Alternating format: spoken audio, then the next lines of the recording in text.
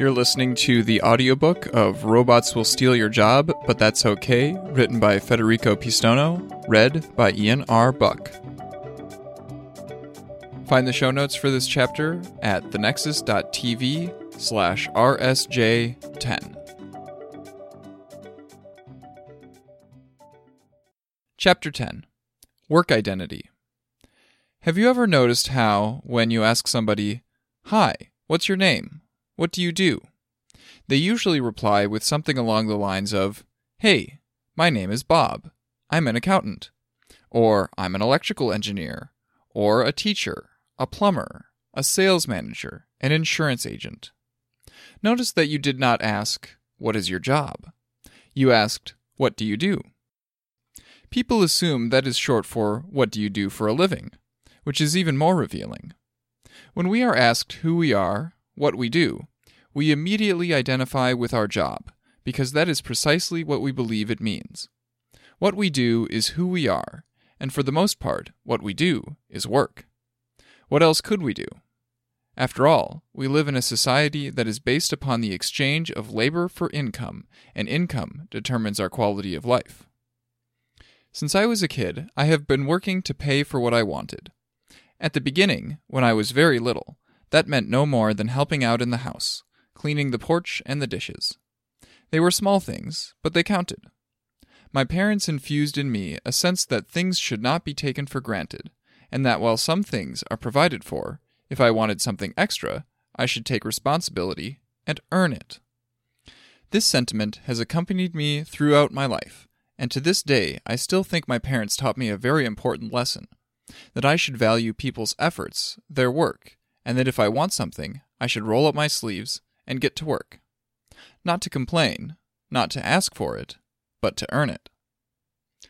As I grew older, I started doing more complex jobs, from polishing industrial materials to gardening. But I was also lucky enough to make use of my early passion for IT. So I would fix people's computers, then manage small companies' networks and build websites. I was 15. By the time I turned 16, I was not really relying on my parents' financial support. I won a scholarship for the United World College of the Adriatic and moved away from home. Since then, I have always lived by myself, which is quite strange for an Italian. Most of them live with their parents well into their 30s. I now have a Bachelor of Science. I graduated at a NASA study program from Singularity University. I started a company, and I have many years of working experience, both in national and international companies. I remember when I was 22, my boss entrusted me with representing the company abroad. He simply told me one day, "Hey Fede, I need you to speak about the new software. Here's the ticket, and here's the address. I'm leaving now, see you in London in a few days." The client was our biggest, as well as one of the largest multinational corporations in the world, so I was kind of surprised that my boss placed so much trust in my abilities, especially since I was relatively young. At the time, I was working as system administrator and IT manager. I then moved to another company and went on to create the web and media department, which led to the creation of a team that effectively tripled the size of the company in a little over 2 years. This allowed for the transformation of a small video production business into a comprehensive web, media, and communication company, capable of competing in the international market with multi-million-dollar businesses much larger than itself. The reason I am sharing this is not to try and impress you. Far from it. In fact, my resume is quite unremarkable. I pale in comparison to many young entrepreneurs who have founded multi-billion-dollar companies in their 20s.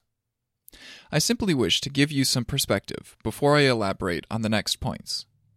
I do not want you to think that these ideas come from someone who has never worked a day in his life, and hence could not possibly appreciate the value of work. Section 1.1. Work Ethic, Work Utility.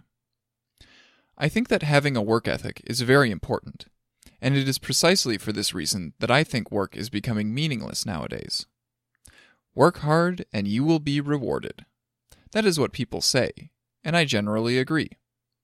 But something is missing from this picture.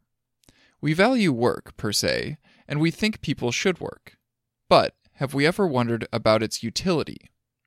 Ask yourself, what is the value of the work you are doing? Does it help other people? Does it make you happier? Does it contribute to improving our society in terms of culture, health, efficiency, empathy, compassion, creativity, and livability? If I work just for the sake of it, then I am no more than a mere instrument, a puppet, a robot that blindly follows orders. Let me give you a practical example. I am a middle-aged woman who works in an arms factory. I build cluster bombs. These bombs are not used to fight terrorists or stop armies. Whether such goals are legitimate or not is a matter for a separate discussion.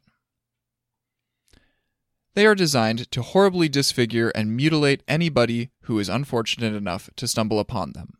Reference 1. Many of the victims are innocent children who at one moment are playing in a field with their friends, and the moment after that accidentally detonating the bomb and having their leg blown off. I know that, but I am still doing my job. And am I doing a good job? Am I doing a useful job? Do you think that I am evil? What if I told you that I have 2 children, and the youngest one is sick, but the government is not helping enough? I could not afford to pay for her medication, so I looked everywhere for a job, but all I could find were some part-time jobs, and I was not making nearly enough money to pay for the astronomical medical bills. So I decided to come here instead. It is a horrible job, I know. I hate this job, and I hate myself for what I am doing. But they pay well, and my children can live. I do not see any other choice. Do you still think I am evil? I used an extreme case to illustrate the point, but there are countless examples that are more subtle and yet much more insidious. Suppose I am a lawyer. I would like to work on cases of child abuse, workers' rights, class actions against big industries that are polluting the environment and killing thousands. Things that could help alleviate the pain and suffering of many people. But working on these cases does not pay well, so I turn to working for multinational corporations. I become a patent troll, harassing small companies that try to democratize access to cheap medicines. Cases like this one are not the exception, they are the norm. The idea that if you work hard and do your best, you will eventually succeed is a compelling and romantic notion of the work ethic. Unfortunately, in most cases, it is no more than an illusion. It used to be different, and sometimes you can find inspiring exceptions. But these virtuous examples are becoming increasingly out of the ordinary. In my life, I have traveled to more than 30 countries. During my journeys, I would stop and meet people who live on the streets instead of passing by them. I talked to them, heard their stories, shared food, and sometimes even slept beside them on the sidewalk or in front of a train station. The homeless, the beggars, the thieves, the drunk, the criminals. They are all symptoms of a system that failed to give them a fair chance. The notion that these people just did not try hard enough is insulting, to say the least.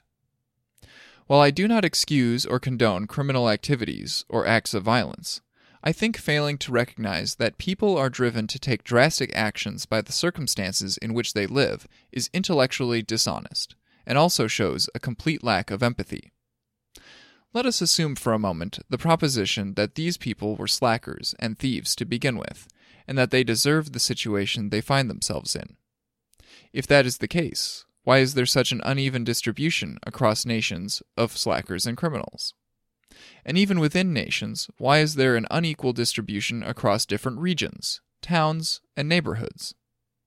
Why is it that every carefully conducted study shows a positive correlation between the lack of access to education and economic justice, and an increase in violent behavior? Why is it that these negative symptoms can be seen most pronounced in poor countries, as well as in rich but very unequal countries? During my travels and my studies, I was lucky enough to meet people from literally half the world, about 100 countries. I was exposed to their cultures, and I learned extensively from their stories. The film they show is pretty much the same as the one I described above. There might be slightly different cutscenes and photography, but the screenplay is very similar. I was at a cafe just recently, and I stumbled across a black man who was trying to sell me some cheap and useless stuff so that he could make enough money to get by. I got a pack of lighters, even though I do not smoke, offered him a coffee, and had a talk with him. Before sitting at the table, he looked like an uneducated man, with no aspirations and no interests in making his life worth living. But as soon as we sat down and I treated him like a person, like an equal human being, something very interesting happened. He dropped the act. Suddenly the guy, who was having difficulties articulating a few words just seconds later, became a fluent speaker of 3 languages. He told me he came to Italy as an illegal immigrant from Nigeria, where he studied economics at university and graduated, but could not find any job in his country. Nigeria is widely known as one of the most corrupt states in the world, reference 2, where even janitors have to bribe officials in order to get a job. The integration process through legal means in Italy was close to impossible and inaccessibly expensive. He came to the country after weeks of dangerous travel through Africa, only to reach the coast of the Mediterranean Sea, embarking on a near-suicidal journey on an inflatable boat, during which half of the passengers died. Since then, he has been trying to find a job, with no success. Racism and fear of the unknown are still rampant, even here in Europe. Eventually, he learned to earn enough for himself and his family back in Africa by begging for money on the streets and selling cheap goods that nobody needs. He tried working a proper job, but nobody wanted him because he did not have papers, and because most people here in Italy are racists. And there was no way for him to get papers unless he had a job. Now let me ask you this. What choice did he have exactly? And how does this relate to the idea of the work ethic? Stories like this one are far from being isolated cases. Rather, they are becoming increasingly the norm. Some have it worse than him and resort to organized crime. They are forced into this behavior by the inadequacy of the economic systems across borders to take care of their citizens. Even regular citizens who just happen to be born into poor families do not have it much better. Statistics also confirm this scenario. Social mobility has been declining significantly over the past years in most countries, particularly in the industrialized world. The United Kingdom and the United States have, in fact, the lowest social mobility among the OECD countries, as confirmed by studies from the London School of Economics, reference 3, and the Journal of Social Science and Medicine, reference 4. The poor will stay poor, and the rich will stay rich, no matter how hard they try.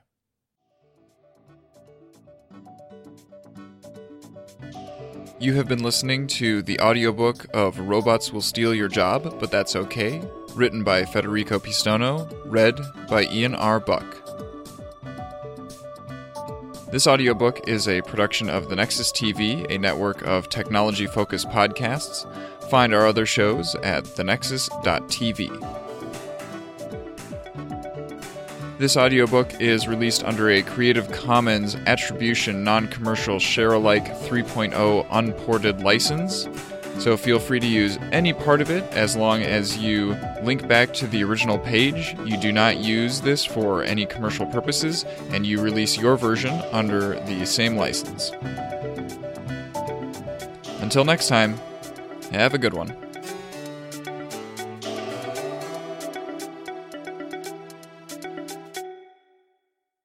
The Nexus TV. Podcasts from the Technological Convergence. Tech news is dominated by big, bombastic personalities. Developers! Sometimes we're filled with awe. Wow! Yeah! Sometimes they throw shade. Toxic hell stew. Sometimes they inspire. Live, learn, and love. On our show, Nexus Special, we recap and analyze all the biggest announcements and keynote events in the tech world. Subscribe to Nexus Special in your favorite podcast player today. I got one more thing.